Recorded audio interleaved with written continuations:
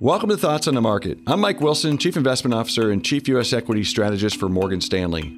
On this special episode of Thoughts on the Market, I'll be talking about the impact of the coronavirus outbreak and share some perspective on how investors should be thinking about global markets during a period of some uncertainty. It's Wednesday, February 26 at 1 p.m. Eastern. So let's get after it. Over the past few days, financial markets have definitely taken a sharp turn downward. The culprit, of course, is growing concern about the coronavirus outbreak, which began in China last month and has now spread to other countries, most notably South Korea, Japan, and Italy. The CDC in the U.S. yesterday then announced that the general public should be prepared for a similar outbreak to occur in the United States.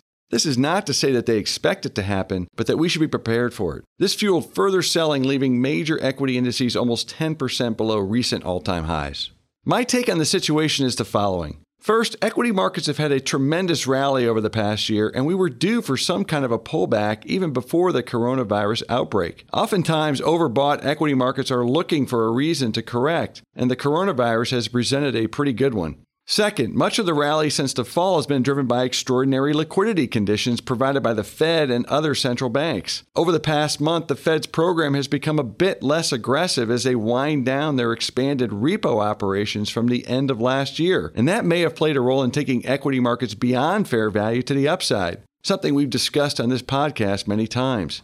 Finally, there's also been a bit of a buying frenzy from both institutional and retail investors over the past several months, according to our data, and that exuberance needed to be checked. We think that exuberance may still be too high in certain high-flying growth and concept stocks. As we've written in our research, we believe much of the strength in stocks recently can be attributed to the fall in long-term interest rates, and this has provided extraordinary valuation support to all financial assets, especially high-quality growth and income stocks. However, with interest rates falling to new all-time lows recently, the positive relationship between stocks and bonds seems to have finally broken down, much like it did last summer and in early 2016. Both of those were good buying opportunities. In other words, equity markets are now rightly worried about the message from the bond market and what it means for growth.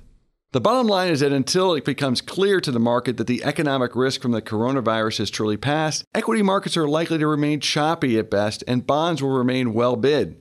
Our advice of sticking to larger cap quality stocks and maintaining a balanced portfolio of stocks and bonds should continue to weather storms like we are experiencing now while participating in the next leg of the upside. From a U.S. equity market standpoint, the S&P 500 should have strong valuation and technical support between here and the 200-day moving average, which resides at 3050 today. That would be a good area to execute new equity purchases.